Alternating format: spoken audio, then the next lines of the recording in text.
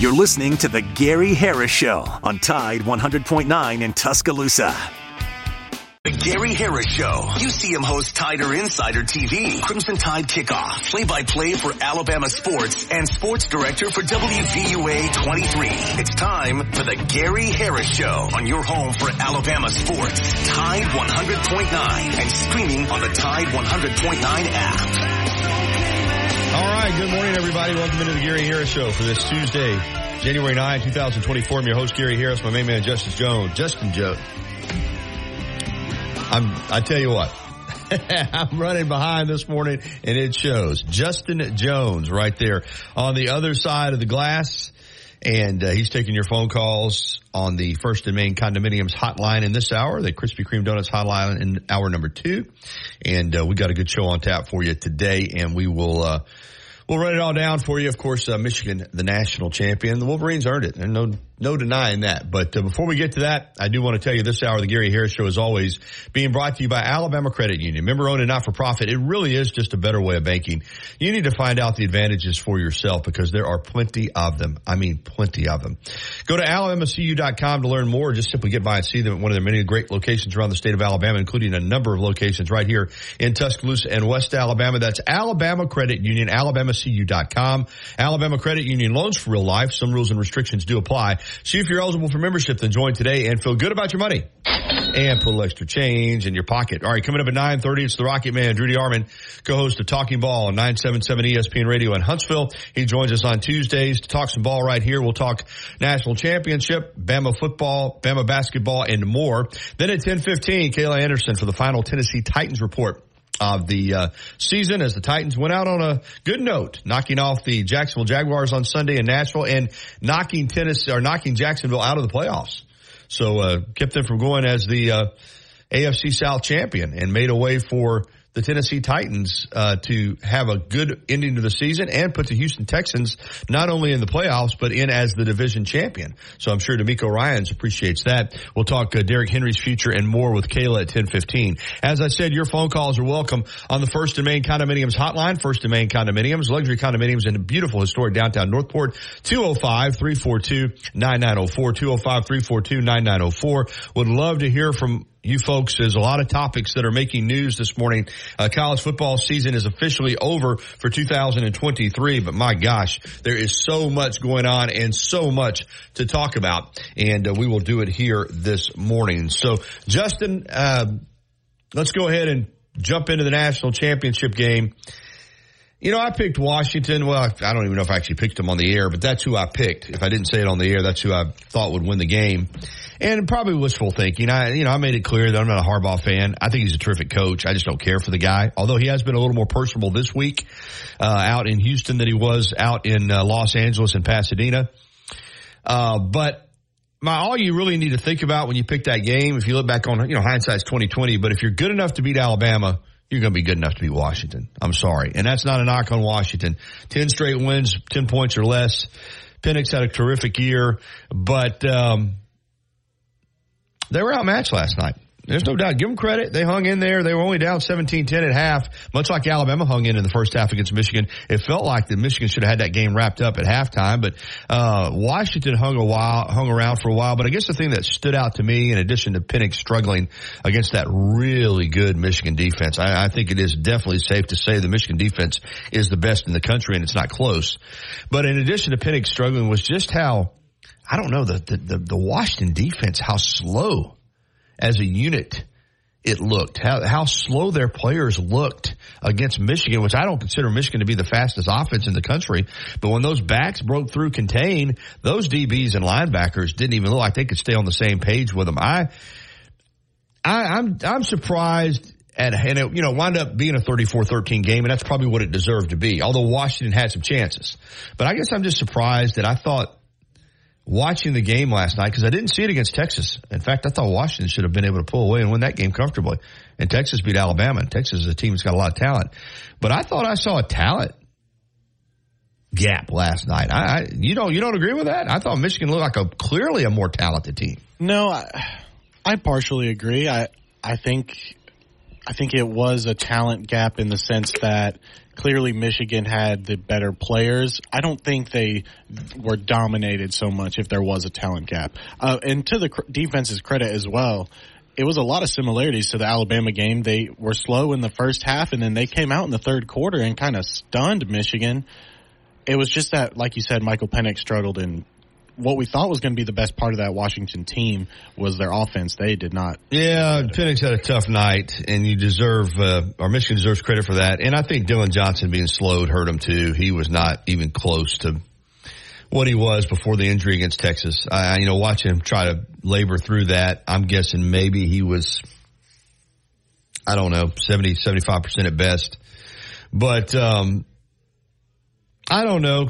When you, of course, listen, when you get, like I said, when you get to this level, somebody's going to be disappointed. Only one team's going to raise the trophy. There's a little bit of regret now that Alabama could have beaten Michigan. And, I think if Alabama's in that game last night, they win the national championship, just like Michigan did. And because I thought if Alabama was able to get past Michigan, I thought Washington was a better matchup for Alabama than Texas. I just don't think Alabama matches up well with Texas for whatever reason. Now, I know that, probably a lot of that's based on the one game they played here back in September, and maybe it would have been different. But if Alabama had gotten past Michigan, I think Saban and company last night would have been hoisting that national championship trophy, his 7th at Alabama, his 8th overall. And, we'd be going into this offseason with Alabama thinking, my gosh, they're back, all the way. But, there's some things though too, and we're going to get to some headlines here in a moment and other news, of course, with Kevin Steele and so forth. But Justin, I guess that, and again, I heard Barry and Wimp talking about social media, and they're right. Anybody can spew anything that they want to spew. You don't need any facts. You don't need any, clarification. You just go out and say what you want to say. But I am disappointed in, as soon as Alabama lost a game, even though they lost in overtime to the national champion, and Michigan's a great team, it's almost like people just kind of sat on their hands and waited for Alabama to lose a game so the Milroe bastards could come back out. It's really, I'm just saying this is my opinion, no worth any more than yours, but it's really disappointing to me that the guy led this team to the SEC championship, 9-0 in the conference, and gets them into the college football playoff, and struggled some against a really good defense, the same defense that Michael Penix struggled against last night. And now I'm seeing, Alabama's got to find a quarterback. Oh, you can't win a championship with Milroe. Oh, he's limited. Oh, he's this, he's that. And I'm like, really? Seriously? We got to deal with that again? You can win a championship with Milroe. He just won one. It's called the SEC championship. It's one of the hardest championships in football to win. I think, too, Gary, it was frustrating, like you just said. You could easily have seen Alabama in that game last night, and it would have been a different game, but it would have been a good game nonetheless. I think Alabama wins. But, of course, with Michigan winning and kind of dominating Washington throughout the game, on top of the Jalen Milroe haters, a whole wave of disillusioned Georgia and FSU fans are back out on the interwebs as well, who think they might have had some claim. That's ridiculousness also. Well, Georgia, you listen. A lot of years you'd have gotten in. 2 years ago, the same scenario. You lost to Alabama in the SEC championship game. You got in, okay? Alabama's gotten in without winning the SEC championship. But this year you weren't going to get in if you lost that game. You just weren't, okay? And as far as Florida State is concerned, as I said at the time, both can be true. You can be sick for Florida State that they went 13-0 and didn't get in, and you can also face the reality that they weren't the same team. So, and I don't think anybody can question Alabama getting in when you look at how good Michigan is and how Alabama played them to overtime. Listen, Alabama could have won that game, and they didn't. I get it, and that's why Michigan's a national champion. That's why they're 15-0. They're a fabulous football team. But Alabama had opportunities in that fourth quarter to distance themselves from Michigan, and they couldn't do it. And they let Michigan stay within a score, and it cost them. And even at the end, it could have easily been a double overtime game. You don't know what's going to happen there. So I don't have any hesitation at all that saying Alabama deserved its spot. You go 9-0 in this league, you beat Georgia, you go in over Georgia. That's the way it works. And you go in over Florida State without their quarterback. And I think that Alabama proved, based on what Michigan did last night to Washington, that Alabama was, based on the results that we have, probably the second best team in that playoff. Texas lost to Washington. Washington got hammered by Michigan. Alabama took Michigan to overtime. So I don't think Alabama has to justify anything. Now, we'll have a 12-team playoff this year, so hopefully for the most part, all of that chatter will be simmered down and go by the wayside. And I'm sure there'll be some teams in next year that don't get in next year. They'll be saying we should have gotten in. But at the same time, I think 12 teams, for the most part, is going to get everybody in that deserves to be in. This year, if you'd had a 12-team playoff, all these teams would have been in. We could have had a 12-team playoff. Some conferences, including the ACC, blocked that. And before we get to the break, for Jim Harbaugh, Justin, I believe, based on what I've read, that's all I can go on based on what I've read, listening to him talk. I don't have, other than Reiner Saban, who I talk to from time to time, I don't have any sources up there per se in Ann Arbor. But I think this is a great way for Jim Harbaugh to go out because I think he's going to be in the NFL next year. I think he's coached his last game at Michigan. Just my opinion. But if you're going to go out that way, because again, it wasn't that long ago, the COVID season, when there were a lot of Michigan people were saying, get rid of Jim Harbaugh.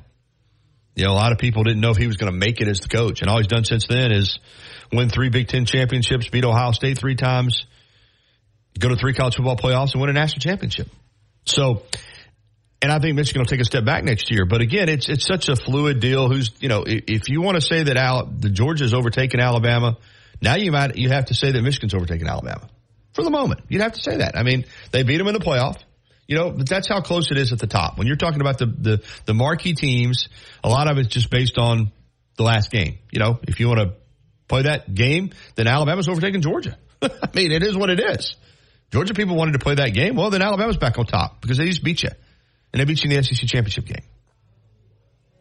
Got to beat them when you play them. Again, I wish Alabama had beaten Michigan last Monday night, but they didn't. So right now, Michigan's on top. And that's the clear hierarchy. For this season, Michigan's earned it. They're a notch above everybody. Right now, in my way of thinking, based on all the criteria that everybody uses, Alabama's on top of Georgia right now. Like it or not. Well, and to that point, the last AP poll of the season comes out, and they rank Georgia number 4 over Alabama number 5. So the AP voters must think the same thing. Oh, the poll's already out? It just came out, yep. So same top 4 as we saw is Michigan, Washington, Texas. They put Georgia over us, Alabama 5, FSU 6. That's a joke. That is a complete joke to me. I mean, who really cares? But it's like, really? Alabama beat Georgia. Alabama took Michigan to overtime. So they've got Texas at 3. Texas at 3, and apologies, but Oregon and Florida State, they have at 6, like tied. So 2 6s. Wow. That is, it'll make a lot of Georgia fans and Texas fans and Washington fans, I guess, feel better about themselves. That's a clear shot at Alabama from the AP voters. Put it on the wall. Put it on the wall for next year. That is a clear, that's a clear shot at Alabama. Man, it really is. You go 9-0 in the league. You play Michigan to overtime. You beat Georgia head up, and they vote Georgia ahead of. I'm glad you went ahead, and I got to pull that up for myself. That is just horse manure to me right there. How you could put Georgia ahead of Alabama. It'd be one thing, I guess, if they hadn't just played head up, but anyway, it doesn't really matter. For Alabama, you either win the national championship or you don't. They won the SEC title. Saban's got 9 of those. I think those are very important. I think those are big mantle pieces. And congratulations to Alabama for winning the SEC championship. Georgia didn't win anything.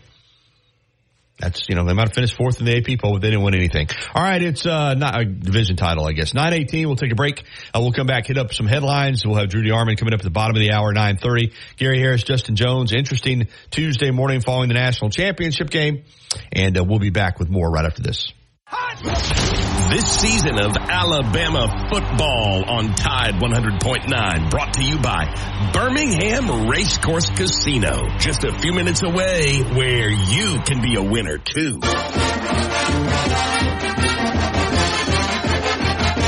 From the University of Alabama, this is Crimson Tide Today.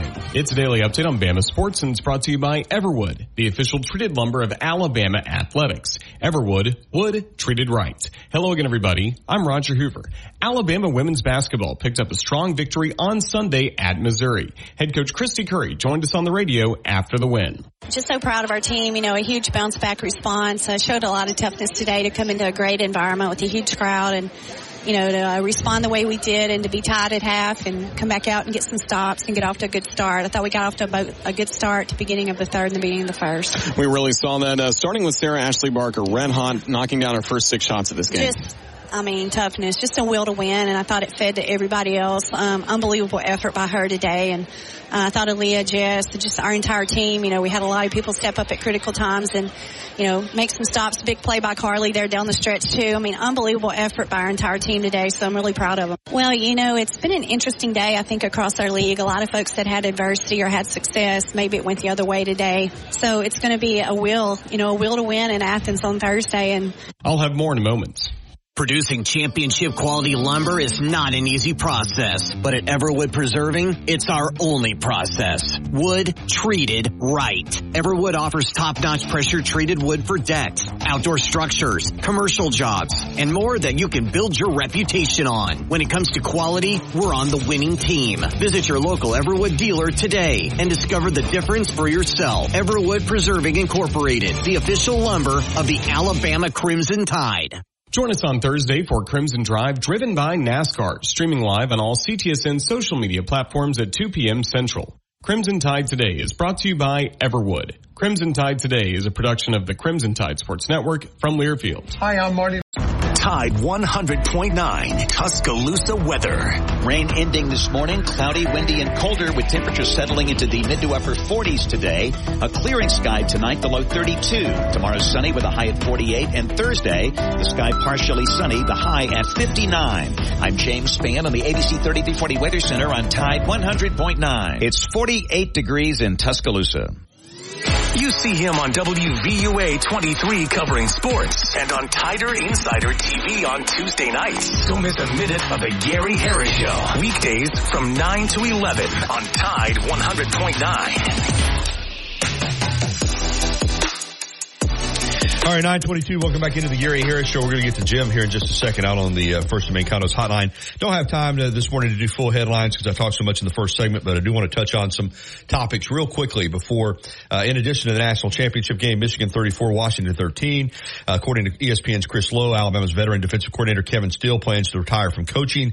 Steele, who just finished his third stint under Nick Saban, turned 66 in March and just completed his 40th year in coaching, including 13 years in the SEC.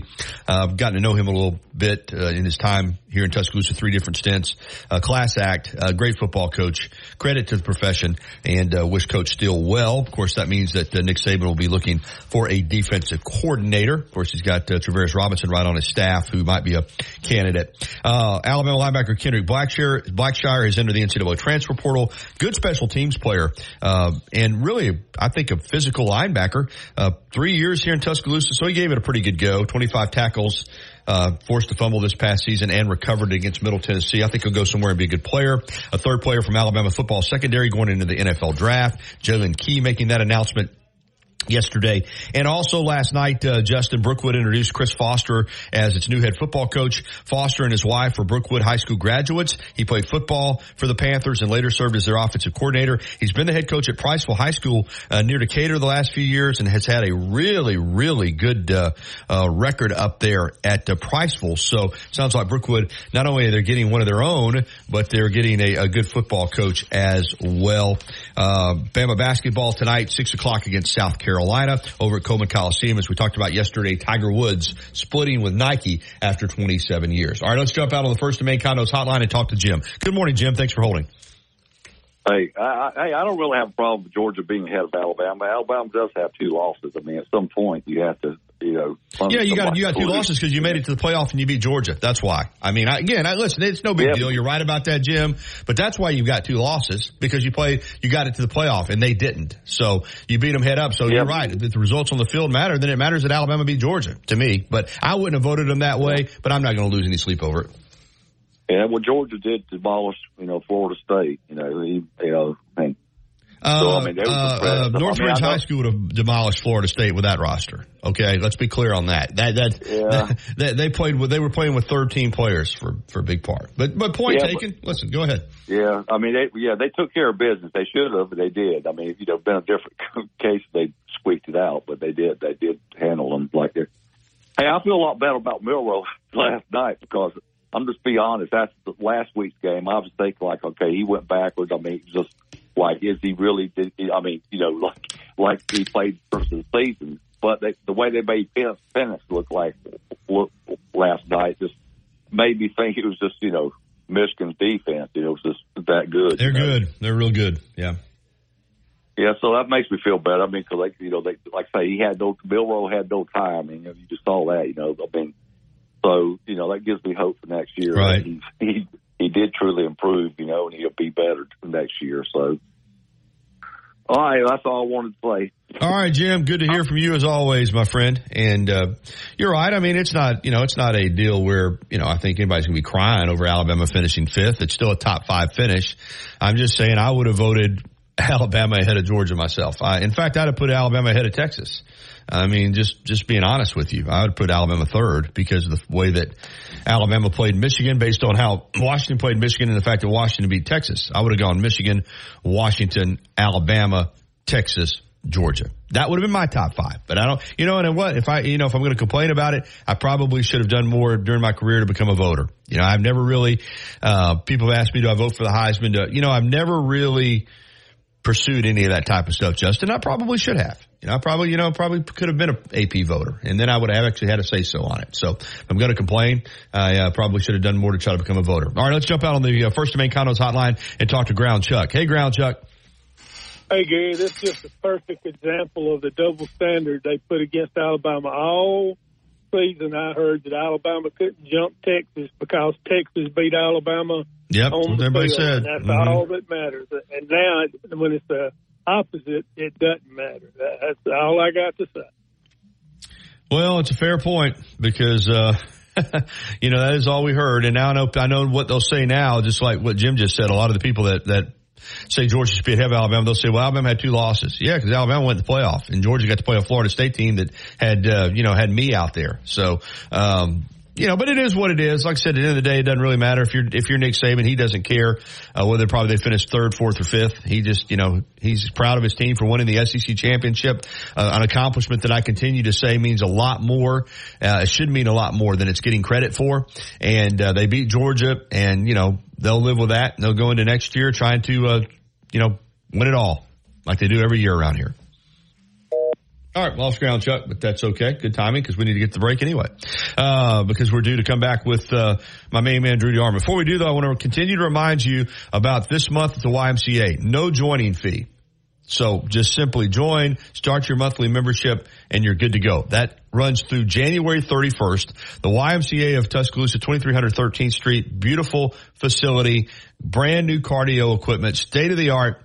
Right downtown, easy access, plenty of parking, just a great, great place to work out. The YMCA of Tuscaloosa, no joining fee in the month of January. We'll be back with Drew DeArmond from 977 ESPN Radio in Huntsville. The Rocket Man next, right here on the Gary Harris Show. For more from Tide 100.9, let's it fly! And there's it! Follow us on Twitter, Facebook, and SoundCloud.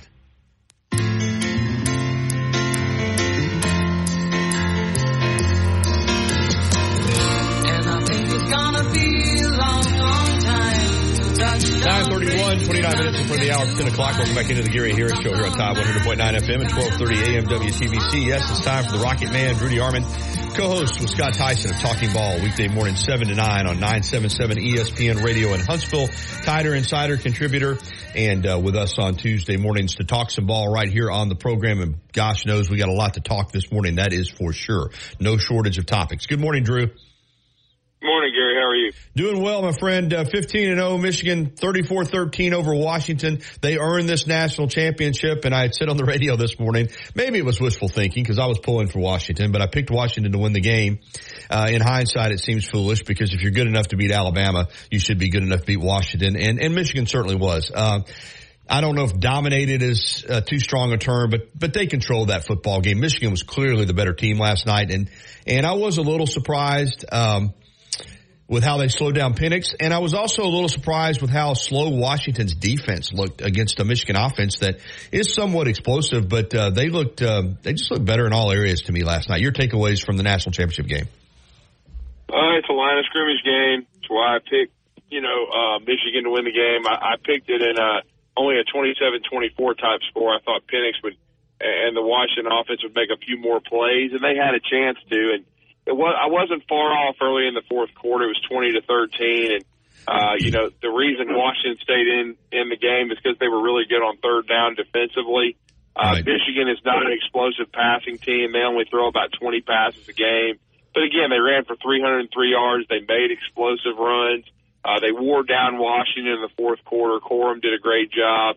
Early Edwards did a great job, and he really hadn't had a big year, but he had probably his best game of the year at the best time. But I just thought Michigan, even without Zach Zinter, I thought after what I saw against Alabama, and the thing that resonates with me is Alabama was the second best team in the country. The AP poll voters are idiots. Yeah. I mean, anybody that votes, Georgia ahead of Alabama is a moron who should have your voting privileges revoked. You should not have voting privileges if you are that stupid. Yes, I will say that on this show. But anyway, I'll just say that, overall, the thing that stood out to me was Michigan's discipline defensively, and in both games against Alabama and Washington, they did a tremendous job of taking away the vertical passing game. Their tackling in space was really, really good, and they were faster and better than I thought on defense. I knew they were really good, Gary, but they were the best defense in the country. They were the best defense I saw all year. I think Alabama's was probably second. I think Alabama would have wiped the floor with Washington, but it's neither here nor there. The national championship game was played in Pasadena, and we've seen that happen a lot, where a semifinal is better than finals. It happened a year ago when Ohio State and Georgia played. Yeah, and I'm with you on the AP voting. I said already, of course, if I'm going to complain, I should have tried more diligently to be a voter, but I would have gone Michigan 1, Washington 2, Alabama 3, Texas 4, Georgia 5. But it doesn't really matter what I think, and I don't, I doubt very seriously Nick Saban's too worked up about it, but I'm with you on putting Georgia ahead of Alabama. It's a shot. It's one more shot by the voters at the Crimson Tide, Drew. You know what it is. It's a shot laid across the bow at Alabama. Somehow Alabama didn't deserve to beat. I think Alabama upset the apple cart so much by beating Georgia. There's a lot of people, quite frankly, that are ticked off about it, Drew, for some reason. I don't know why, but they are. Gary, Georgia's 1-8 in their last night against Alabama. Kirby's 1-5. There's no fluke involved. The only fluke was Alabama had 2 ACL injuries, so they didn't whip their ass again. Gotcha. As far as Michigan and Jim Harbaugh are concerned, as I said, I'm not a huge fan of the guy, but I think he's a terrific coach. I mean, his resume tells you everywhere he's been a winner. San Diego, at Stanford, with the 49ers, now at Michigan. And to win it all, go 15-0. Do you think this is his last game as the Michigan head coach? Do you think he moves back to the NFL? No, I think he's going to stay. I'm going to stick to what I said. I said all week that if Harbaugh won this game, that they would make it very difficult for him to leave. He has basically a job for life. Lloyd Carr did once he did this in 97. And I think that Jim will, Coach Harbaugh. Now, there's others that believe he'll move on now because he climbed the mountain. I was of the opposite. I thought if he got him to this zenith, that he would, and fell short, that he would move on and he would go to the NFL because sanctions are coming. But now he's proven he can get him to the top. I think they'll pay him whatever $12 million a year, whatever it is, and they'll want him to stay to navigate these sanctions. I don't even think they'll probably be as severe as people thought, just simply because the NCAA didn't have any teeth. But there's going to be something that comes down, but I think they're going to want him to stay there and navigate it. They'll navigate it quicker with him in place. Certainly, I think he will, listen to the Raiders or the Los Angeles Chargers. If I were Jim, I would go to the Chargers because you have a quarterback in Justin Herbert. You have a very talented defense, a very talented roster. You've got Austin Eckler, who you could bring back. You've got a team that can win quickly. I would not go to the Chicago Bears. I think the Bears is just I don't know what it is about that franchise, but I don't think it'd be viable. And then I look at the track record of Mark Davis, Al Davis's son. It's not great. So if the Spanos family will get off their wallets and pay him the $15 million a year, then he might go to the Los Angeles Chargers. But personally, I think he'll stay at Michigan and at least try to continue on this path of returning this program to consistent dominance. Would he at some point in time go back to the NFL? Potentially. But I just think that the folks in Ann Arbor, and I know they cut his pay a few years ago, because 3 years ago he was on the hot seat because he couldn't beat Ohio State. But this makes up, that trumps all of it. He's a Michigan man to the core, and it's a program that's like North Carolina and Duke basketball. They want one of their own running it, and I think they're going to make it very difficult for Harbaugh to lead. Good points, all of them. Let's get to Alabama because, again, and I'm right there with you on this AP poll. What a joke. You leave Texas at third and you put Georgia ahead of Alabama. You can't tell me that's not an orchestrated shot at the Tide. But regardless of that, Alabama came up short of its goal, but they did win the SEC. They did go 9-0, whether people like it or not. Did take Michigan to overtime and, came within a whisker of playing for the national championship. Kevin Steele, reportedly, stepping down to retire, according to Chris Lowe, 66 years old, 40 years of coaching. So there'll be a defensive coordinator opening. There'll be some other staff openings. Of course, the portal has taken some players. Alabama's, recruiting the portal some to and has another good recruiting class come in. Just Alabama football going forward, beginning with, really it's one season at a time now. So Alabama football in 2024. Drew, what's your projection? Well, I still think they're going to have one of the best rosters, if not the best roster in the country. I'm not surprised by the changes on the staff. I thought Steele would stay at least one more year. I thought when he signed a 3-year deal, he'd probably be there 2. I thought it was telling when he didn't coach a position, he was an overseer. And, people keep kind of forgetting that Robert Ball is the inside linebackers coach. They brought him in. They still got to hire an outside linebackers coach and special teams. And I think that's going to be DJ Durkin. It was reported last night that he was coming in for a quote-unquote interview. But he's finished a tenure at Texas A&M as DC. Before that, he was at Ole Miss. He worked for Harbaugh at Michigan. So he's worked at Florida. He's worked a lot of places. He's from the Saban tree. When he left Maryland, he was a consultant for Saban during one of the playoff runs, Gary. So he's been on campus. He's familiar with the program. Really good recruiter. Really good developer of players. I think Travarius Robinson called the defenses for the majority of this season. I think he was being groomed to be the DC. Saban has tried to hire Travarius Robinson many times. Now, on my mentions on X, I keep hearing people tell me it's a bad move. He has no experience. Do they not remember that Travarius Robinson was the defensive coordinator in South Carolina for 5 years? Yes, he has experience. He's called defenses. What Will Muschamp does defensively is who did he coach under? Nick Saban. It's the nomenclature, the language is very similar, and I thought T-Rob did a good job this year with Steele. I think he and Durkin could be a very good tandem, and I think that's where it's leaning toward. Now, we'll see what happens. I still think there needs to be a change at defensive line. I don't think the D-line recruiting and coaching and development is good enough, but that's just me. Maybe Nick Saban may have a different opinion. Now, and he still needs to hire a wide receivers coach.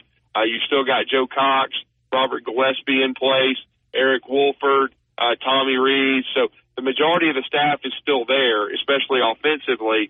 But I think, I've heard there's still more changes coming. Maybe that's on defense. We'll see. Alabama improved this year, no doubt about it, but they weren't Michigan. And again, they've got to improve their efficiency offensively. Maybe you bring in a wide receivers coach that can get more production out of that room. But I think Travarius Robinson is a key. He's very, very important because of the recruiting he's done. He's done a great job as a recruiter. I think he can be a very good DC. And I think right now he's that linchpin. Plus, he's very, very tight with Ryan Williams and his father. And Ryan Williams is a must-have, Gary. He's a 5-star talent. He is magical. And Alabama does not have a wide receiver like him on this team now. And he can be an impact player as a freshman that can help Alabama become more explosive offensively. Agree 100%. The Saban factor, what are you seeing from him? And I feel like he's as engaged as he's ever been, if not more so. And quite frankly, in our business, we have to deal with it every day. But he's gonna stop coaching when he stops coaching, and that's just only he knows the answer to that. But I'm telling you, Drew, people that I talk to and just watching the way this program is being conducted. Maybe some other people have slipped. Maybe some other people have gotten tired. But I don't see that from Nick Saban, Drew. Do you? No, not at all. He's not retiring. I think he coaches another 3 to 5 years at least. His energy level's great. He looks great. He's on the Pat McAfee show for a reason. That's recruiting, because he's on there every week. It's one of the most popular shows in the country. Whether it's positive or negative, it's in the headlines all the time. It was a calculated move. And I think, and the one thing that what we're seeing with his coaching staff, Nick Saban ain't satisfied. Alabama was, in my opinion, the second best team in the country, Gary, but he's not satisfied. He's making changes. He's bringing in new blood on the staff. He's still recruiting very hard. They've still got some things like the center position has got to be solved before next year. Looks like they're going to look at what they've got in the spring before, addressing it potentially, because again, now who knows, because the two teams that just played in the national championship game, their portal window is still open, and that is Michigan, of course, and Washington.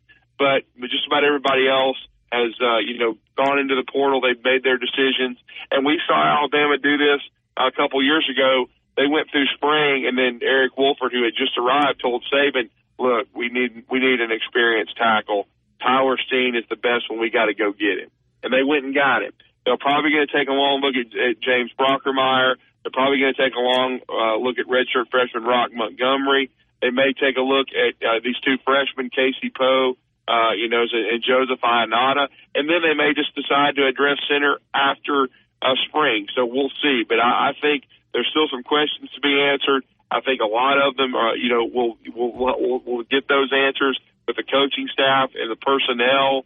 The coaching staff in the coming days, probably some of the personnel questions won't be answered till after spring. I still think they have a lot of the answers on the team, but right now, probably the biggest question going into the spring is center, and then the continued development of Jalen Milroe, who came a million miles this year, but needs to make 2 or 3 more crucial steps so he can be a high draft pick next year, because I know he's got 2 years of eligibility, but I don't expect him to use them. I don't think he expects to. I think he's going into it with the chance to be a multi-year starter at Alabama at quarterback. He got into the playoff. He beat Georgia, unlike, I guess, the AP voters. None of them watched the SEC championship game, I guess. But he did win the SEC, and so his next step is he's on the radar now. Now you want to become a first-round prospect. And the way to do that is Milroe's got to work on his mental game more, get better, with the mental part of it, the checks, being able to, take some responsibility off the center, be able to get better at reading hot, just get better from a mental standpoint, because his athletic ability is off the charts. Now it's just, there's no replacement for experience. When you've been through the fire for a year in the SEC, it means so much. He's now been through the fire. He's going to be experienced. And so now it's just about grinding in the film room, grinding on the practice field, getting on the same page with said center. And then if you do that, you got a chance to, be a first-round draft choice. Because, Gary, a lot of careers are timing. Well, he's come along in the NFL where dual-threat quarterbacks And I think Lamar Jackson is going to be the MVP. They are now a thing. Right. It's not about the drop back game. So Jalen Milroe came along at a good time, and he can make a very good living for himself if he just keeps working. Drew DeArmond with us from Talking Ball, 977 ESPN Radio in Huntsville. Hey, I want to ask you about Hugh Freeze's first season.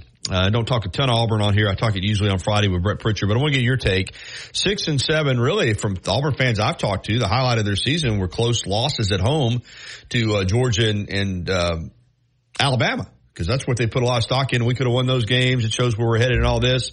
Got blown out at home by New Mexico State, and then just an absolute no-show in the bowl game against Maryland. Maryland minus Talia Tagovailoa went with two young quarterbacks and 21-0 in the first quarter.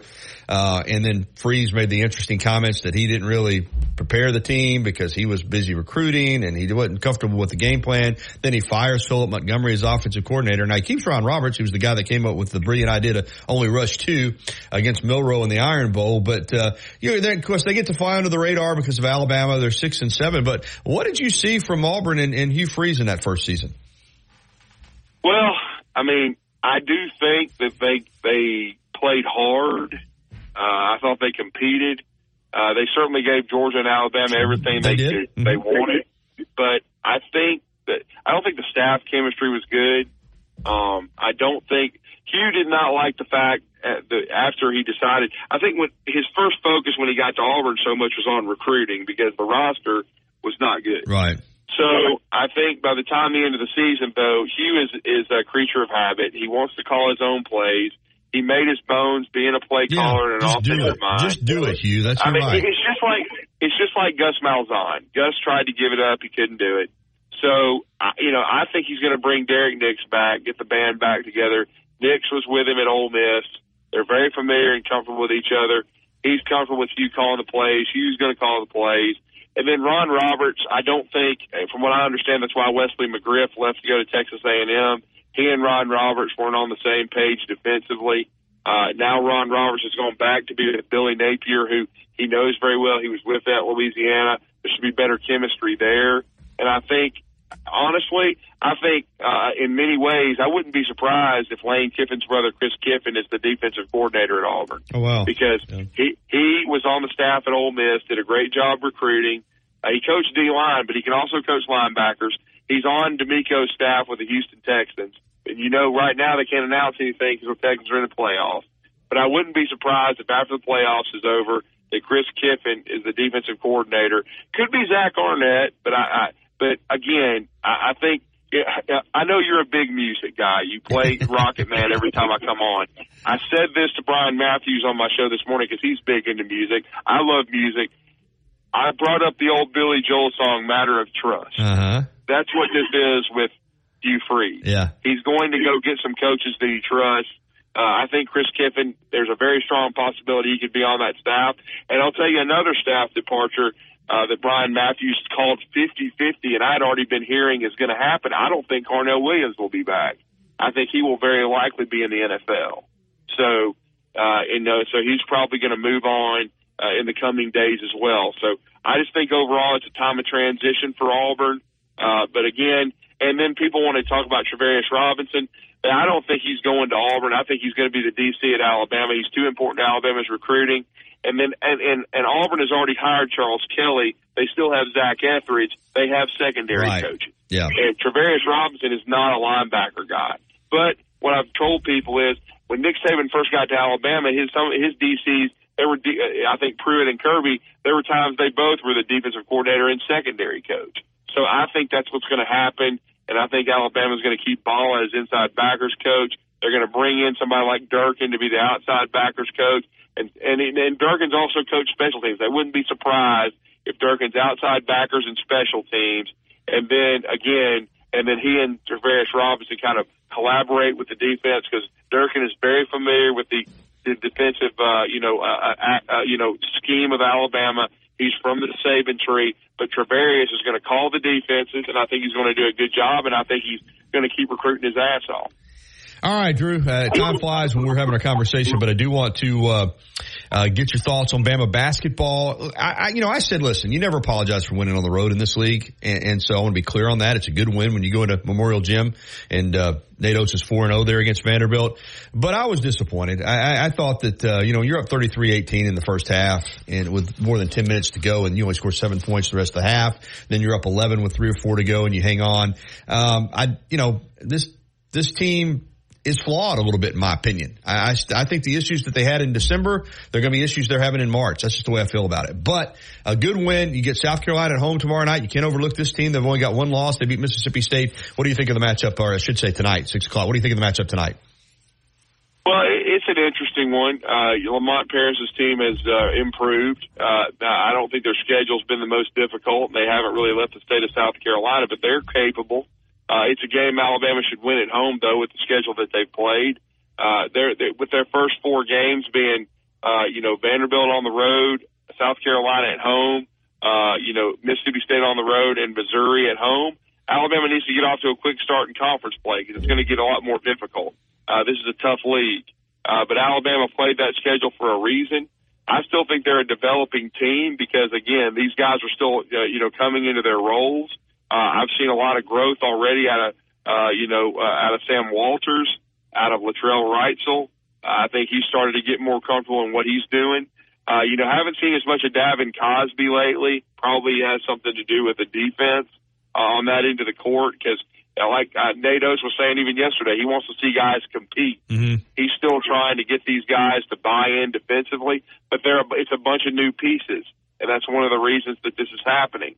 But, I hope that they continue to get a little bit more. They need more out of Estrada, and, I don't think, because he got a little banged up too, but he and Sears have got to cut down on the turnovers. No doubt about it, without question. They have got to cut down, on the turnovers, no doubt. And then I just think they need more. They just need more, they're not going to ever be a true inside team. They're going to play a lot of 4 and 5 out, but they need more on the glass and more, inside. They've got to get more. I didn't think they finished well enough at the bucket against Vanderbilt, and that needs to be an emphasis going into tonight. Great stuff, Drew. About 30 seconds. Fill everybody in on where they can find you. Oh, yeah. They can find me at DrewD977ESPN, also at 977ESPN for our station account. And they can find all of our content at 977ESPN.com and on SoundCloud. And we always appreciate being on the Gary Harris Show on Tide 109 on Tuesday. Appreciate it. Thank you, Drew. All right, 9:54. We'll take a break. We'll come back and wrap up this first hour right after this. Tune in to 2011. Billy's Sports Grill, located on Main Avenue in historic downtown Northport, has been serving their legendary signature chicken sandwich, award-winning wings, and handcrafted cocktails. Billy's is also the spot to watch all your favorite sporting events with big screen, high-definition televisions in both dining rooms, at the bar, and outside on the beautiful patio. Come by and say hello to Kim and Lisa, the Billy's Management Dream Team. Billy's, good food, good friends, and good time. Tide 100.9 Tuscaloosa weather. Rain ending this morning, cloudy, windy, and colder with temperatures settling into the mid to upper 40s today. A clearing sky tonight, the low 32. Tomorrow sunny with a high at 48. And Thursday, the sky partially sunny, the high at 59. I'm James Spann on the ABC 3340 Weather Center on Tide 100.9. It's 48 degrees in Tuscaloosa. You're listening to the Gary Harris Show. Goal line in, touchdown, Alabama! Your home for Alabama sports. Tide 100.9 and streaming on the Tide 100.9 app. All right, 9:57, just back in time to wrap up this first hour. It's been brought to you by Alabama Credit Union, member-owned and not-for-profit. It's just a better way of making Alabama Credit Union loans for real life. Find out more at alabamacu.com. Hour number 2 is coming up. The Titans report with Kayla Anderson at 10:15. More of your phone calls. We're going to hear from Jim Harbaugh, who talked about the national championship and said Michigan was innocent of the allegations, even though he took suspensions of the cheating sign-stealing scandal. So we'll hear from the Michigan head coach in the second hour as well. All that's coming up. Keep it dialed in. Another hour of the Gary Harris Show is on the way.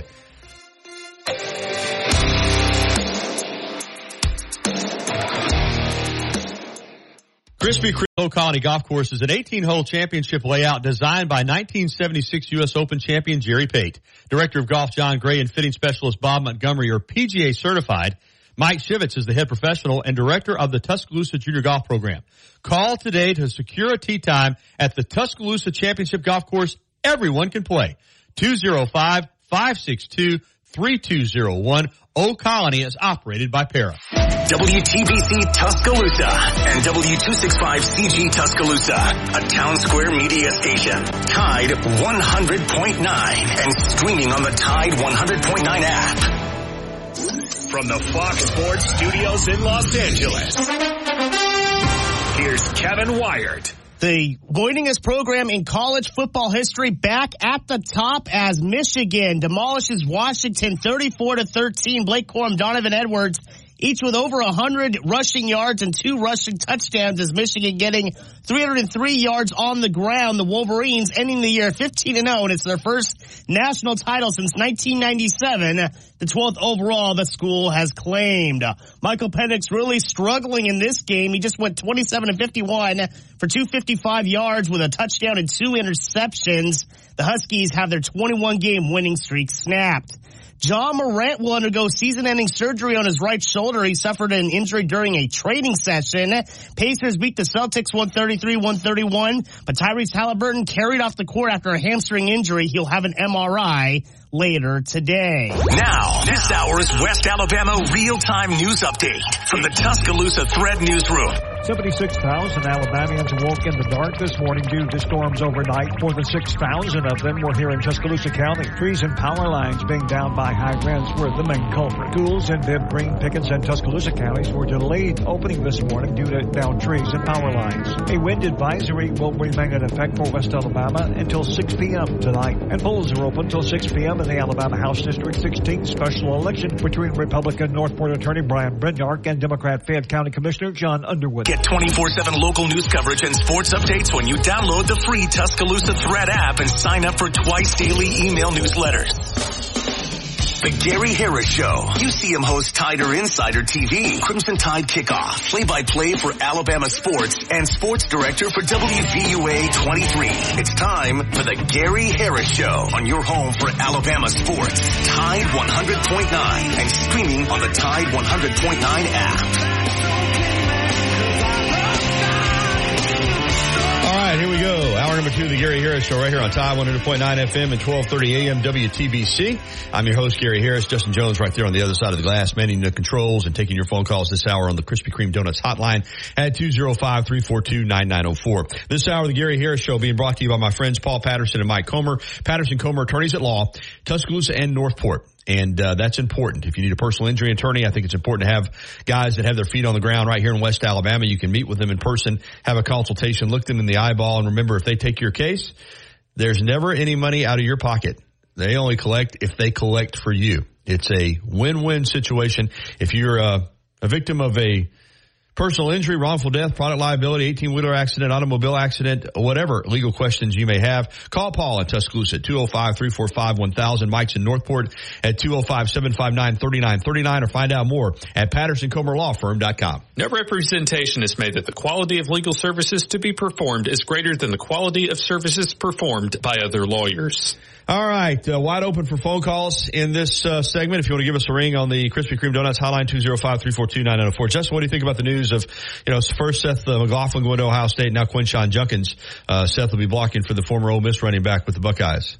I think it's going to be interesting, and they might be a contender next year. It just depends how their quarterback situation is. Yeah, they got a good quarterback, but, they're taking the kid from Kansas State, who I was impressed with last year when Alabama played him in the Sugar Bowl. So I think they are I think Ohio State's a lot like Alabama, Georgia. Talent level's high enough that really every year they're a contender. They, lost to Michigan, just like Alabama did, just like Washington did. So they were, they were unbeaten team going into that game, and they lost to the Wolverines, but they're going to be really, really talented. And Quinshon Judkins is an outstanding back. I mean, you're talking about a downhill guy that's can run over you, he can run around you. He's a good receiver out of the backfield, and is going to make them a even better team than they already are. So, and I think if you're Judkins, there's probably pretty good NIL money on the table there at Ohio State. In fact, I'm sure there is, because he was getting good NIL money at Ole Miss, and you get to play in a high profile program for 1 year, because you're probably going to the NFL draft next year.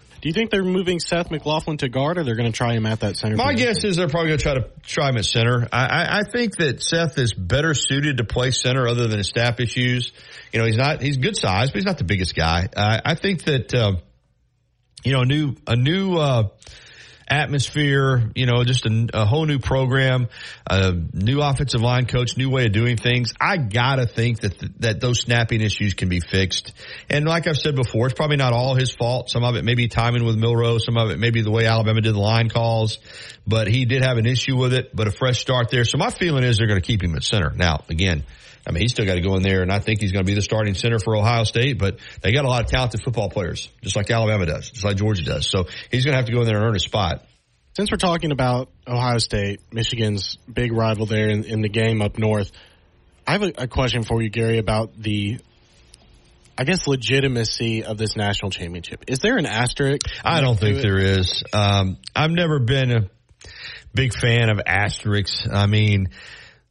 If they're eligible to play for the championship and they win the championship, they're the national champions to me. And I don't know that the players had anything to do with that anyway. So no, for me, there's no asterisk. Now, if somewhere along the line, there's more stuff uncovered and, the NCAA does something, that's out of my hands. But for me, no, there's no asterisk. They won it on the field. They earned it. I get ticked when people say, "Oh, there should be an asterisk for Alabama's 2020 national championship because it was a COVID year." Give me a break.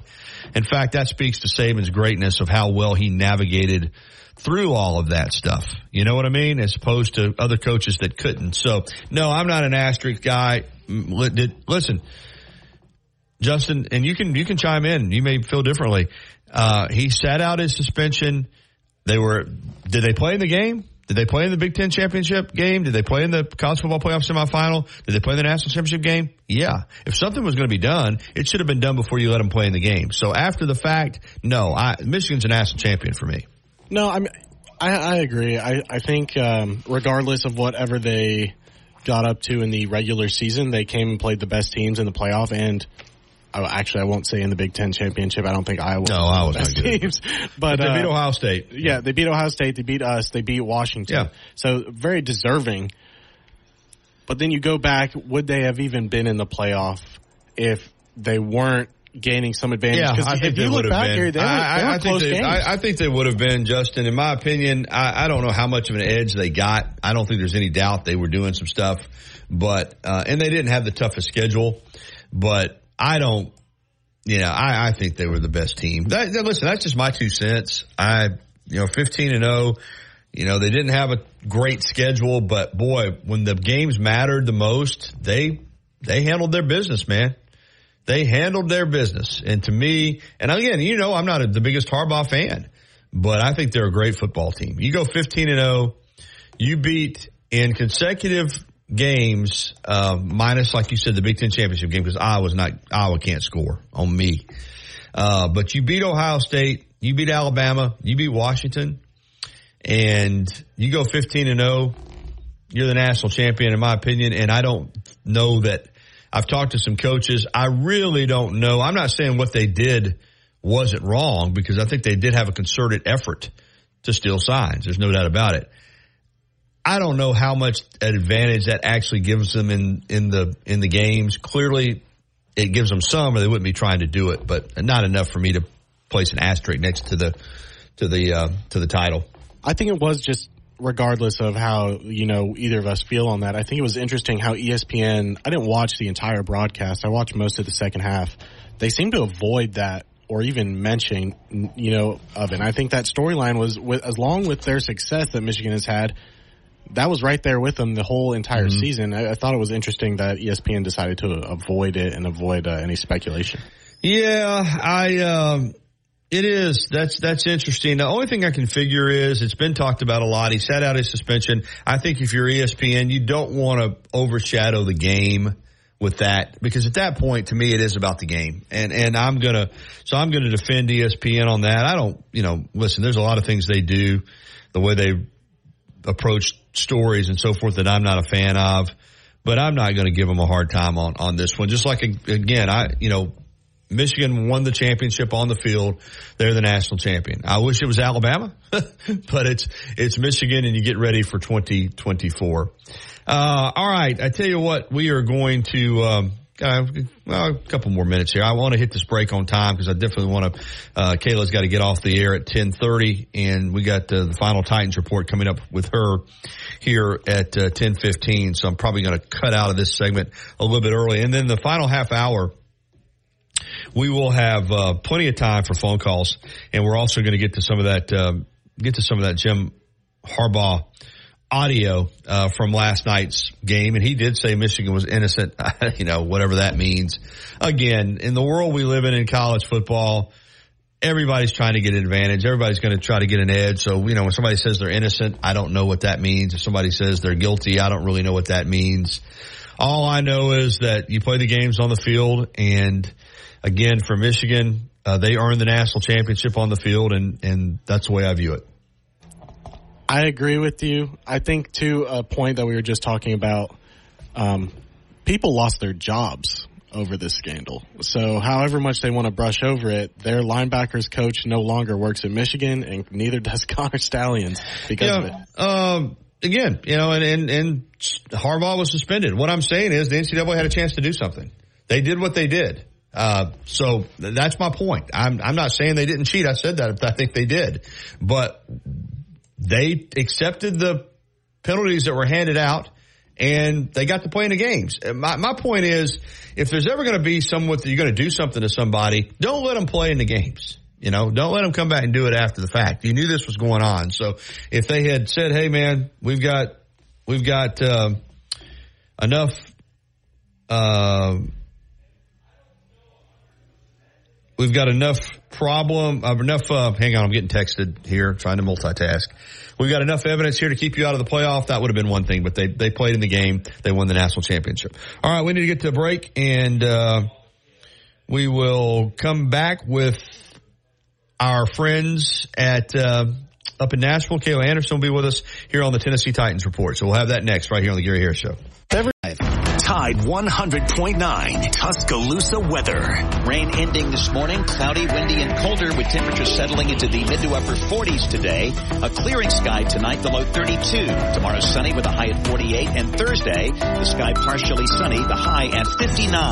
I'm James Spann on the ABC 3240 Weather Center on Tide 100.9. It's 50 degrees in Tuscaloosa. Eli Gold, Chris Stewart, and Roger Hoover live right here. Tide 100.9 is a proud partner of the Crimson Tide Sports Network.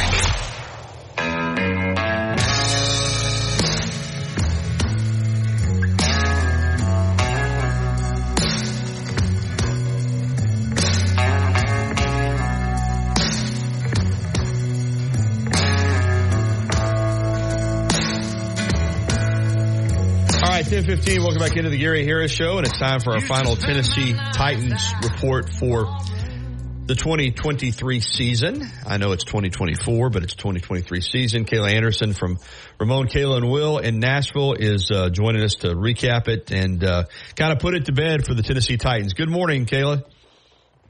Hey, good morning, y'all. Hope you're having a good one. Yeah, thank you. Well, I tell you what, Tennessee Titans did not make the playoffs, obviously, far from it, but a little bit of satisfaction and what happened on Sunday, knocking out the team that kept them out of the playoffs a year ago.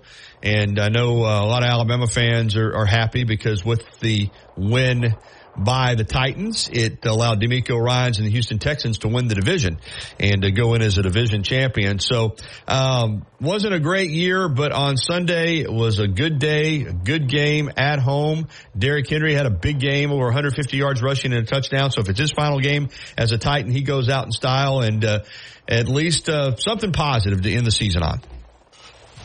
Yeah, no, absolutely. I mean, I don't think you could have, in a season that has been down, I don't think as a fan you could have asked for a better ending, and more so for the fact because I think a lot of people think this is the last time was the last time they saw Derrick Henry in a Titans uniform. So why not a lot of the success with Sunday's game revolve around him? And it certainly did. And even so, I would even add Ryan Tannehill into that because, look, despite the thoughts on Ryan Tannehill overall, when you look at the time that he had here, there were a lot of positives, and a lot of that happened when Tannehill and Derrick Henry were on the field together. That's when they found the most success with this franchise in the past several years. So I think it was special for not only Derrick Henry to go out like that, but also for Ryan Tannehill to have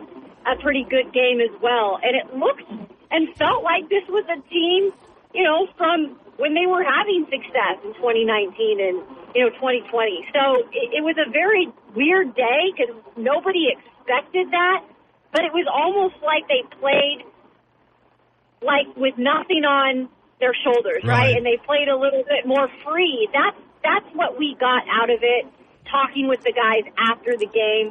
But even sweeter is the fact that they bounced the Jags from playoffs and from winning the division, and that is exactly what the Jags did to this team last year. That's sweet revenge for so many of these guys that were on that team. Yeah, as you know, Kayla, covering the NFL, it's all about windows. Other than the rare franchises who have sustained success over time, it's usually about windows. And Tennessee had a window. And what's disappointing is they had a couple Super Bowl caliber teams and they didn't make it. And that'll sting because now as you go through a rebuild and Tannehill and Henry probably moving on, you'll look back at that 2 or 3 year window that the Titans had, and not being able to get it done is disappointing.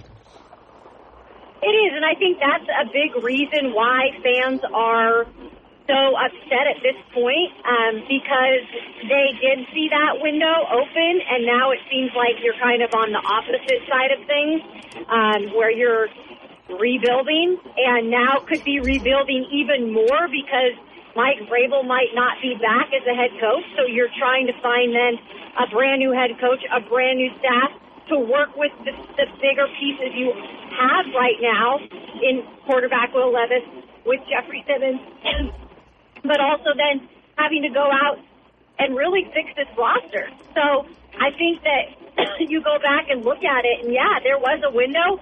Unfortunately, things didn't align, and now you're back to square one. So what's your feeling on Vrabel? Covering the team. Do you think he's back, or you think he's coaching somewhere else next season? Yeah, well, when you were to ask me this even a week ago, I was saying most of this was hearsay because most of it was coming from the Boston media, who I feel really wants Mike Vrabel there. I feel like Robert Kraft has even put that out to the media, the narrative, that they want Mike Vrabel. I think that's the guy that they're targeting. And the more and more the national media became involved in some of the stuff I was hearing, even in the game on Sunday, that Miss Amy kind of had her mind made up, even going into Sunday, to move on from Mike Vrabel. I feel like now there's a better chance that he's gone. And I think the longer that we see this drawn out, I think it's inevitable that he is not here this next season, because if anything, I think they're working out a deal, some sort of a trade. I don't see them firing him if they know they can get something for him, because whether or not the fans value him here, I still think he's a good coach, and that's nationally what he's looked at being. Is a good coach that's probably a hot commodity for a lot of NFL owners and GMs to bring him on board. I agree. And for Derrick Henry, Kayla, and I'll talk a little bit longer here and try to give you a chance to get your cough cleared. It certainly felt like that was his final game. And like I said, 19 carries, 153 yards, and a touchdown. It would have even, been better at the end of the game there. He took some negative yards on carries with the fact that Jacksonville was just trying to, rush the line of scrimmage. But still a heck of a game. But he spoke to the crowd afterwards, and, never say never when it comes to the NFL. But it certainly felt like that was the swan song, didn't it? Yeah, and I think when you look at that in a positive way, at least he got to say goodbye to the fans if this is indeed the case. At least he got to thank them for, supporting him throughout the last 8 seasons here. And at least the fans got to hear that from him, because that doesn't happen all the time. Actually, more so than not, these players don't get to say that. And not only did he have a big game, he was able to kind of have his final farewell with fans. Eddie George didn't get that, right? And he was a very beloved back here. So I think it was smart for Derrick Henry to do that, even if he doesn't know for sure right now if he'll be back. You might as well do that and at least say, hey, at least I felt like I got to thank the fans here, right? And they got to hear from me. And I do think it was always, and if he has a chance to come back, is still a goal. He said to win a Super Bowl here, that was the first goal for him. And if he can't do it here, I think he's certainly going to want to go somewhere and get a Super Bowl because he deserves that. He's worked hard to try to get to that spot. He came up short with this team, obviously. But if they can't bring him back, he's going to go somewhere where he feels like he can help a team get it done. Yeah. Be interesting if Vrabel leaves to see if he might wind up with Vrabel again. All right, if Vrabel does, go ahead. I'm sorry, Kayla. No, that's exactly right, though. We even talked about today what were the chances maybe that he ends up if Vrabel leaves. Yeah, that would be a good story. If Vrabel does move on, and it appears that might be happening, where do you think Tennessee turns for a new head coach? Yeah, I mean, there's a lot of questions swirling around that, and that's something that they've got to figure out sooner than later. I mean, I look at Ben Johnson up there with the Detroit Lions and think he's a name. He's a young, offensive-minded coach. I think that's where you have to start, Gary, because, look, right now, if they're going to part ways with Mike Vrabel, whether that be his decision or Amy's decision, the fact of the matter is you can't continue to go with the same type of coach, the same defensive-minded type of coach. I think you have to go with an offensive-minded coach. I think Bobby Slowick, in Houston is a name that you got to look out for because he was connected with Ran Carthon when he was in San Francisco. So I think that's another one you have to keep track of. It's probably going to be a guy that Ran maybe has a connection with because now if Vrabel's gone, Ran's the next kind of head guy who has a say in all of this. Mm-hmm. And he's only been here one season. Wow. Yeah, just interesting times for the Tennessee Titans. Fan base wise, it was, like I said, it was a special Sunday for that game against the Jags. There's no doubt about that. This is appears to be a pretty loyal fan base. Do you think they're excited about the future, or they're looking at it like, well, next year we're going to stink? What's kind of how the fans feeling about it? Honestly, I think right now they're just trying to figure out what the heck is going on because the amount of rumors, the amount of stuff that is going on in terms of what is happening for sure here, I think people are frustrated. Like if you're moving on from Vrabel, then just let us know. I mean, that's the tone I get. I think people are more out on Vrabel at this point just because of all this extra drama that has unfolded than in. And I think it's not so much excitement for the future because I think there's a lot of work to be done. And even if you bring in a head coach, there's no guarantees that he's going to help you get it done in a year. If anything, I think it might take a little bit longer to build a team when you have a brand new head coach, a brand new offensive staff. And what makes you think that head coach is going to be okay with Will Levis being the quarterback? And if that doesn't work out, then they're going to be back in a boat of finding a quarterback. So this is definitely a trickle effect. I think fans are really uneasy now with what the future is of this franchise. Yeah, and you can't really blame them. All right, well, we're wrapping it up for the season, Kayla. I certainly appreciate your time all season long. I guess I can ask you one final question because you don't know right now who the coach is going to be. Where do you think the Titans, they seem to have their quarterback in Levis. Where do you think the Titans, what do you think they'll look to do in the draft? And I know a lot of that have to do with who the coach is. Yeah, I mean, and it depends. If they do trade for Mike Vrabel, they could possibly, if it was with New England, and I don't know if New England would give up their 3rd overall pick, but I know Amy Adams Strunk, if it is a trade, is going to try to get the most she can out of Mike Vrabel or out of that trade in New England. And look, Mike Vrabel could be okay, and Kraft could be okay with picking up one of these guys that's on the market this next season, right? Justin Fields, one of these veteran quarterbacks, rather than draft it. That's tough that they would give up an overall free pick, but it could happen. So I think that if you get that, then, hey, you could take a Marvin Harrison Jr., and then at 7, you can take a Joe Alt, and that would be huge, right? Because you're building for the future.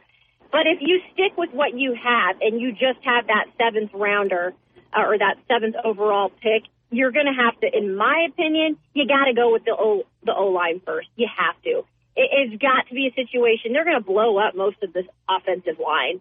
There's not going to be many guys that are back. And the guys that are back, they're more developmental.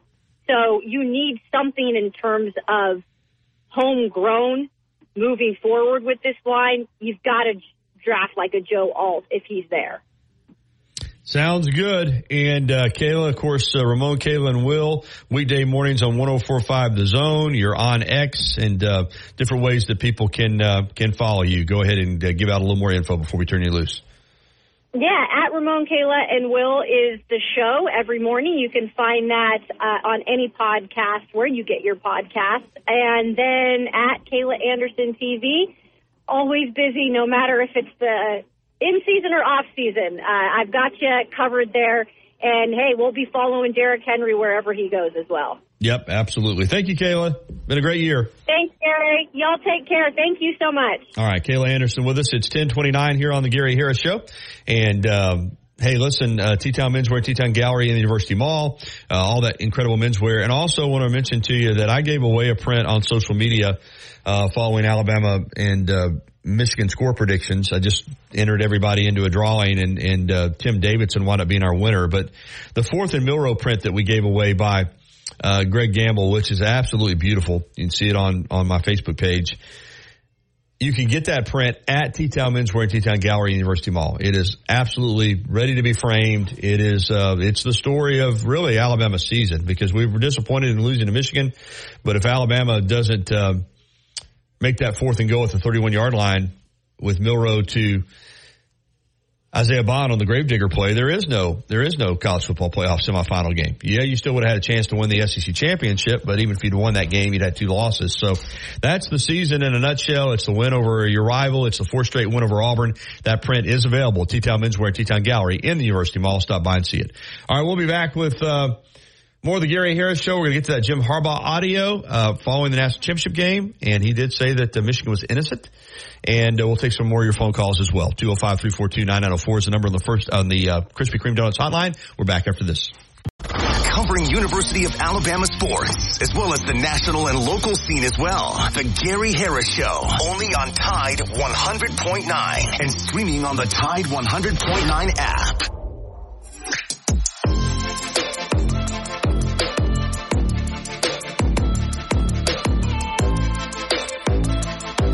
All right, 10:33, 27 minutes in front of the hour of 11 o'clock. Welcome back into the Gary Harris Show here on Tide 100.9 FM and 1230 AM WTBC. Gary Harris, Justin Jones. We can take your phone calls on the Krispy Kreme Donuts hotline, 205-342-9904. Right now, we're going to get to Jim Harbaugh, the national championship winning coach. Will he be in the NFL next year? Will he be back in Michigan? We don't know for sure, but we do know this. Michigan is 15-0. They won the national championship, and Jim Harbaugh met with the media following the victory last night out at NRG Stadium in Houston. Congratulations. You know, you could go 15-0, run the table, easily win every game. You'd be elated right now, no matter what happened. I'm trying to ask you, this was not a season where everything went the way you wanted it to. There was the off-the-field issues, which we all know about. Can you talk about the satisfaction having overcome those as well to get to this point? Does it make it even sweeter? Right. Can I? Yeah, it couldn't have gone better. It went exactly how we wanted it to go. To win every game. The off the field issues, we're innocent. And we stood strong and tall because we knew we were innocent. And I just like to point that out. And these guys are innocent. And, yeah, overcome that. It wasn't that hard because we knew we were innocent. So, yeah, that's really what I want to say. It went exactly how we wanted it to go. It went exactly how we wanted it to go. Yeah. I would just say the culture that Coach Harbaugh, Coach Herb, and all those guys instill in us. I mean, the distractions, we're built to last no matter what the outside circumstance is. So that's just what we're all about. Second row, Bill.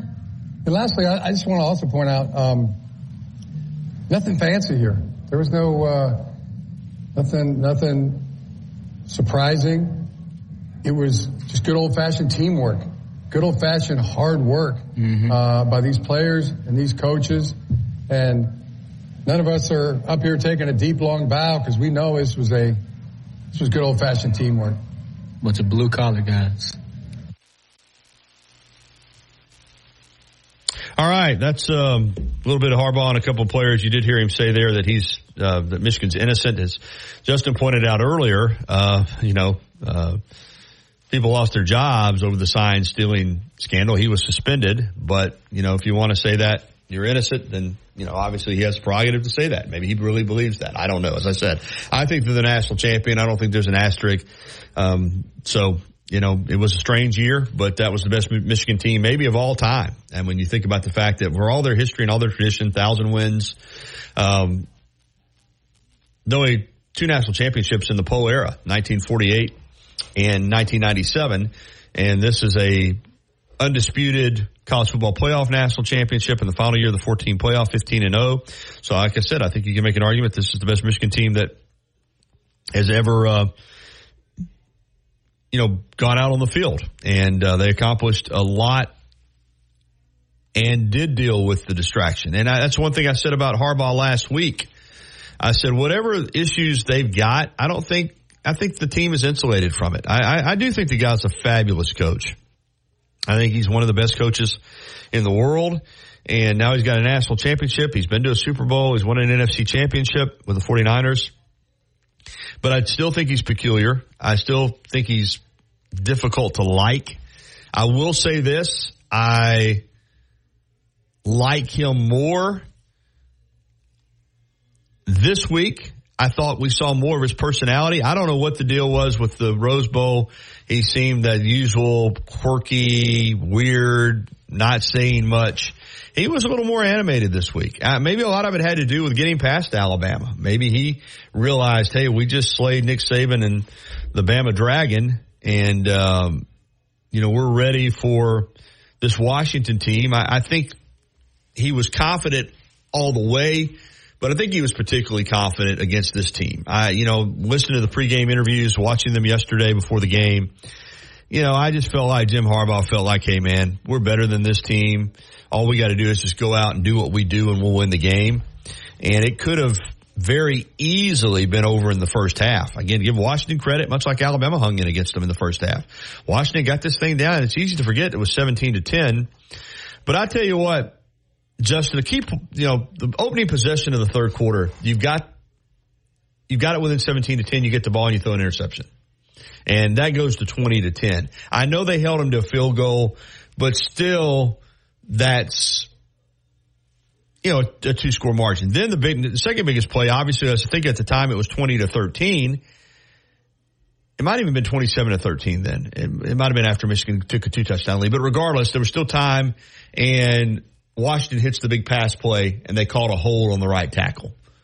So you would have had, I think it might have even been 1st and goal, but it would have been first down deep in Michigan territory, and it might have been a 40-something yard penalty. It would have been the biggest throw of the day so far. I think I heard a stat watching the game where it might have been the first game where Washington hasn't had a pass of 20 or more yards in the first half. And, we saw that. I think eventually I'm getting my time messed up here, but before or right after that play, though, they did go and score, still kept it close up until the very end, till Michigan started to pull away. So it was definitely a battle of best on best, and I think Washington deserved to be there. As much as we're talking about where Jim Harbaugh is going to go, I think there's as many questions about Kalen DeBoer because he might be the most sought-after coach other than Jim Harbaugh this year with what he's done at Washington. Yeah, but I will say I don't see him leaving. Yeah, unless it's an NFL opportunity. I don't know that there's a college job right now that's open that he'd want to leave Washington for. I mean, that's only his third loss in 2 years there, and he, he's built them in, and he's from South Dakota, I think it is. He's kind of a small college guy, and I'm gonna pull up his resume here, but he played at a really small school and started his coaching career there.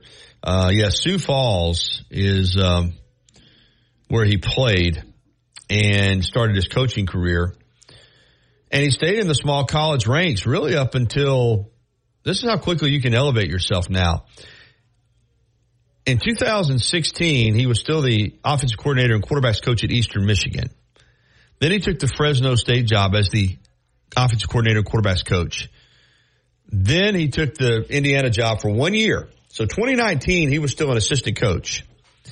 And then he got the Fresno job, had 2 good years there, and now, he's the Washington job. But even, like I said, just 6 years ago, he was still at Fresno State as a assistant, which is a nice school, but it's not Power 5. And then 1 year at Indiana. But his overall coaching record, of course, a lot of this was when he was head coach at Sioux Falls, and he won 3 NAIA national championships. His head coaching record is 104-12, which is absolutely phenomenal. So I agree with you. He's a sought-after coach, but Washington's going into the Big Ten. Obviously, he's comfortable there. It would take a special job, I think, to lure him away. And I don't know. He's never coached a down in the NFL at any level. Now, never been an analyst, never been an assistant coach.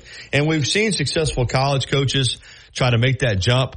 Jim Harbaugh is different. I mean, obviously, he played in the NFL, coached in the NFL, took a team to a Super Bowl. So going to the NFL is just a natural, move for him if he wants to go back. For DeBoer, it would be totally foreign, totally alien to everything that he knows. And college jobs, Justin, right now, I don't see a job that he would be interested in or a job that's better than what he's got. So I think he's done a phenomenal job. I think he's a terrific coach. I just don't see him leaving Washington right now. Now, next year, if a marquee job opens up somewhere, maybe so. If down the road, heck, man, if Alabama opens up, maybe that's something that Kalen DeBoer would look at from the standpoint of, taking it to the next level. And, Penix, you got to remember too, how old is he? 25 years old. He's another one of these guys that's been around the block a few times. We got a lot of players now in college football that used to, if you had a 23 or 24-year-old player in college football, it was very, very unusual. Now we got guys 25, 26 years old. In fact, Penix, he's 23. He'll turn 24 in May. So, but we got guys playing college football now that are, 24, 25, 26 years old. It's just a strange time. All right, it's 10:44. We're going to take our final time out on the program. And when we come back, we're wide open for phone calls. It's kind of slowed down a little bit. I know the national championship's over now, but if you want to give us a ring on the Krispy Kreme Donuts hotline, 205-342-9904. Also, Alabama basketball tonight, 6 o'clock at Coleman Coliseum. Crimson Tide taking on South Carolina in the SEC home opener. We may have time to squeeze in some Nate Oates audio for you in this final segment. The Alabama head coach talked to the media yesterday, and we'll do that when we come back right here on Tide 100.9 FM and 1230 AM WTBC. As much as Innisfree has evolved, it will always be that place to escape and have a good time. Whether it's for a game day weekend, to reminisce on college days, or to create new memories, if you're looking for a good time, there's only one thing to do. Head to the Free at 1925 University Boulevard. And don't forget about the Lucky Lunch Meat and 3 special. Monday through Friday from 11 a.m. until 2 p.m. Get a meat and 3 vegetables for just $8.49. Or for a lighter appetite, try the Lucky Lunch soup, salad, or sandwich combo. I'll see you at the Free. This is a special Tide 100.9 Tuscaloosa weather. Rain ending this morning, cloudy, windy, and colder with temperatures settling into the mid to upper 40s today. A clearing sky tonight, the low 32. Tomorrow sunny with a high at 48. And Thursday, the sky partially sunny, the high at 59. I'm James Spann on the ABC 3340 Weather Center on Tide 100.9. It's 51 degrees in Tuscaloosa. Follow Tide 100.9 on Facebook today to watch our live shows, read the great articles, and interact with Bama fans today.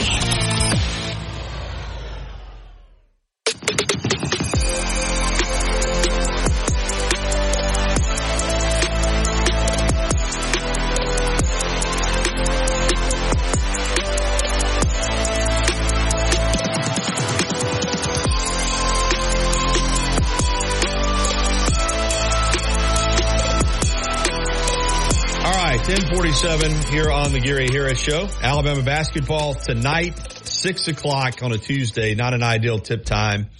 We'll have the game for you here on Tide 109 FM and also on the Bear 95.3 The Bear. And I don't know, with the pregame show, with Fowler's show, Justin, do you have any idea what we'll be doing with how that's going to work? I'm not sure. I do know that I think on the next show, on the Miller's Edge coming up, we actually might have the South Carolina head coach for his perspective. Okay. Have you been able to get that Nate Oates audio? I do. I think I have it. All right. Let's hear from Nate Oates yesterday as he previewed South Carolina and looked back at Vanderbilt. First home game in SEC play against a tough team. I mean, South Carolina's only lost one game. You know, they beat a good Mississippi State team. They're playing well. You know, they took a lot of transfers, and so they're experienced. You know, Clark Cooper, B.J. Mack, Miles Stute, and we called on a couple of them. So, you know, I think it goes without being said that experience helps you win games in college basketball, and they're a really experienced group. So, and they've got some scoring. I mean, Michie Johnson, who was a transfer before that, we recruited him a little bit when he was up a high school player in Ohio, but you know, him and Mark are two of the top 3 scorers in the SEC, so they've got tough guard play. We're going to have to do a great job defensively. You know, and this is South Carolina's really good defensive team. I mean, they play a lot slower than we do. Their offense is efficient. Their defense is very good. I think they're top 20 in the country in scoring defense, you know, holding teams down. So we're going to want to get it up and down. They're going to want to slow it down. You know, we're going to have to do a good job maybe playing with less possessions with how much they score down and being super efficient in the possessions we get, and then we got to do a great job on defense. But, you know, we were fortunate enough to escape with a win against Vanderbilt. We're going to have to play a lot better moving forward to get wins in this league. I think you saw it first weekend. There's some teams playing some really good basketball in this league, and we didn't play particularly well, but we were fortunate enough to get the win. We're going to have to play a lot better here tomorrow night. Yeah, hey, Coach, you mentioned this being the first SEC home game. Looks like you guys had a pretty strong Alabama contingent in Nashville. And just what are you hoping to see from the crowd tomorrow night? Yeah, I hope we get a lot of students. I know the first class is Wednesday, so I think it's perfect. They can get in, they got in this weekend or today or tomorrow, get a good basketball game under their belt before they go to class Wednesday morning. But it'd be great to see the student section packed. It'd be great to have a sellout for our first home SEC game. We've, you know, it's been a couple of years since we lost an SEC game at home, so we didn't lose one last year. So we need everybody to come out and just get the energy in the building so our players play a little harder. Our players hopefully will be playing with max effort and giving the fans a show that they deserve to see when they come to watch us play. Yeah, Meechie Johnson, you talked about him, but I think he's top 75 in the country in fouls drawn per 40 minutes. I mean, what stands out about his ability to draw fouls? Yeah, I mean, he's great with his shot fakes. He draws fouls on threes, shot fake, get a guy up, go into him, and he drives the ball with some force. I mean, Sears maybe drives it a little bit with some more physicality, but Meechie's probably a little better at getting guys up in the air on jumpers like long twos, threes. And our guys got to be disciplined on not buying shot fakes. And we've had an issue with that in the past, so we've got to be very cognizant of the fact that he's going to shot fake a lot and try to draw fouls and then drive with some physicality and kind of push his way in there. So we got to do a good job of keeping our hands off, not putting our hands in and letting him collect fouls. First, congratulations on your Packers getting into the playoffs. But secondly, more importantly, on Saturday you talked about the competitive spirit and basically coaching competitive spirit. In what ways are you working or simulating that in practice? Yeah, I mean, our practices are all competitive. I made the point to the guys today. Last year when we get done with practice, Clowney would always go over to the board and we'd track blue collar points in practice, and he was, wanted to be winning the blue collar points every single day in practice. And then they got other guys competitive, so then Pringle's competing with them. We got to get a little bit more of that this year. We need some guys that want to really compete, be the hardest playing guy on the floor every time they're out there. I think Estrada crushed everybody today with the blue collar points in practice. But, we need some guys that really praise other guys' effort plays and then want to get everybody's effort plays going up with a blue collar plays, screen assists, just stuff that makes the team better. That's not necessarily scoring. We need everybody to start recognize it more, want to do it more, be a great teammate, just things like that we're trying to emphasize. You guys have had such a tough schedule, but is there still an acclimation period with so many newcomers coming into the SEC, or do you guys kind of already handle that? Man, it's a good question. I would think by this point in the year we should be acclimated to playing with each other, but sometimes it looks like maybe we're not. Now we've also had, we had a lot of injuries in the summer and the off season. Guys weren't healthy, and we haven't had a lot of injuries where guys are missing games. We've got guys missing some practices. So now, I'll say the new guys don't know what SEC play is all about either. There's going to be an acclimation period. These conference games are tough games. Like Vanderbilt, according to the net or Ken Palm or whatever analytics site you go to, was the worst team in our league. That's not an easy place to get a win. I mean, Stackhouse is a good coach, and they run good stuff. I think our guys realize that. We jumped on them early, up 18 with 10 minutes to go in the first half, and guys thought it was going to be a breeze, and it ends up coming all the way down to the last possession of the game, and it's not a breeze. So no games, whether they're home, on the road. I mean, you saw it with Arkansas has been one of the better teams in our league since I've gotten this league, and they're at home and took a big L. The conference games are tough games no matter who you play, whether they're at home or on the road. I mean, you look at LSU, Texas A&M, another one that. So our guys got to figure that out. There's no easy games, whether it's a home game, road game. We made it look easy last year at times, but that's not the way it typically is. It's, our guys got to get a little bit more killer instinct, and they got to understand that every possession is going to be a tough possession. And as soon as they let their foot off the gas, other teams going to make a run, and that's what happened to us Saturday. You basically just hit on this, but do you feel like Saturday was kind of a wake-up call for the new guys that haven't played in the SEC, about how tough the league is? Yeah, I hope it's a wake-up call for everybody, including the returners, because we all contributed to that collapse after, we get up 33-15, we're up 18, and, we're humming along pretty well in the first 10 minutes, and then ball quit moving. Guys got a little bit selfish with it, in my opinion. We didn't score in the last 4 minutes of the half.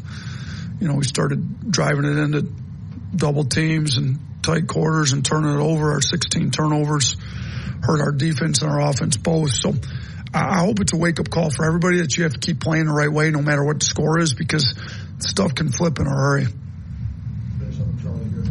you guys have a common opponent in Clemson. Just what did you see from watching tape that South Carolina did well and maybe didn't do well against them? Yeah, Clemson beat us by, I think, 8 here, and they only beat South Carolina by 5. I believe it was at Clemson, too. So,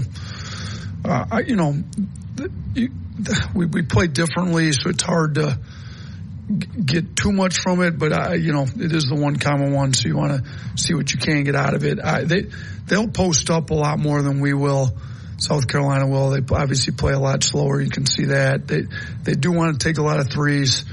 We didn't do a great job with PJ Hall in the post, so we're going to have to do a lot better job with BJ Mack in the post than we did with PJ Hall. I think we've gotten a better plan knowing our personnel since then. We've also gotten a little tougher, hopefully.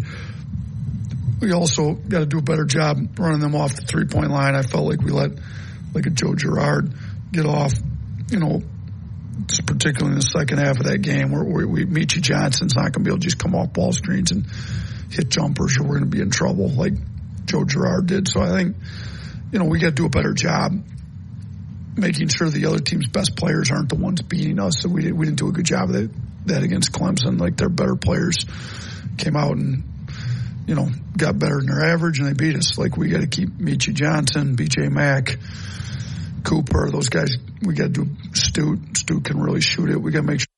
Just come on back. He's never going to wrap up that point. All right, we're out of time here on the Gary Harris Show. That's Nate Oates, Alabama head basketball coach from yesterday, the Tide and the Gamecocks tonight at 6 o'clock at Coleman Coliseum. All right, a reminder, catch me on TV tonight with your local sports and with Rodney Orr on Tider Insider TV at 6:30 on WVUA 23. Back here tomorrow for the Wednesday edition of the Gary Harris Show. This hour has been brought to you by Patterson Comer Attorneys at Law. For Justin Jones, I'm Gary Harris. Miller's Edge is coming up next at 11 a.m. Have a great day, everybody.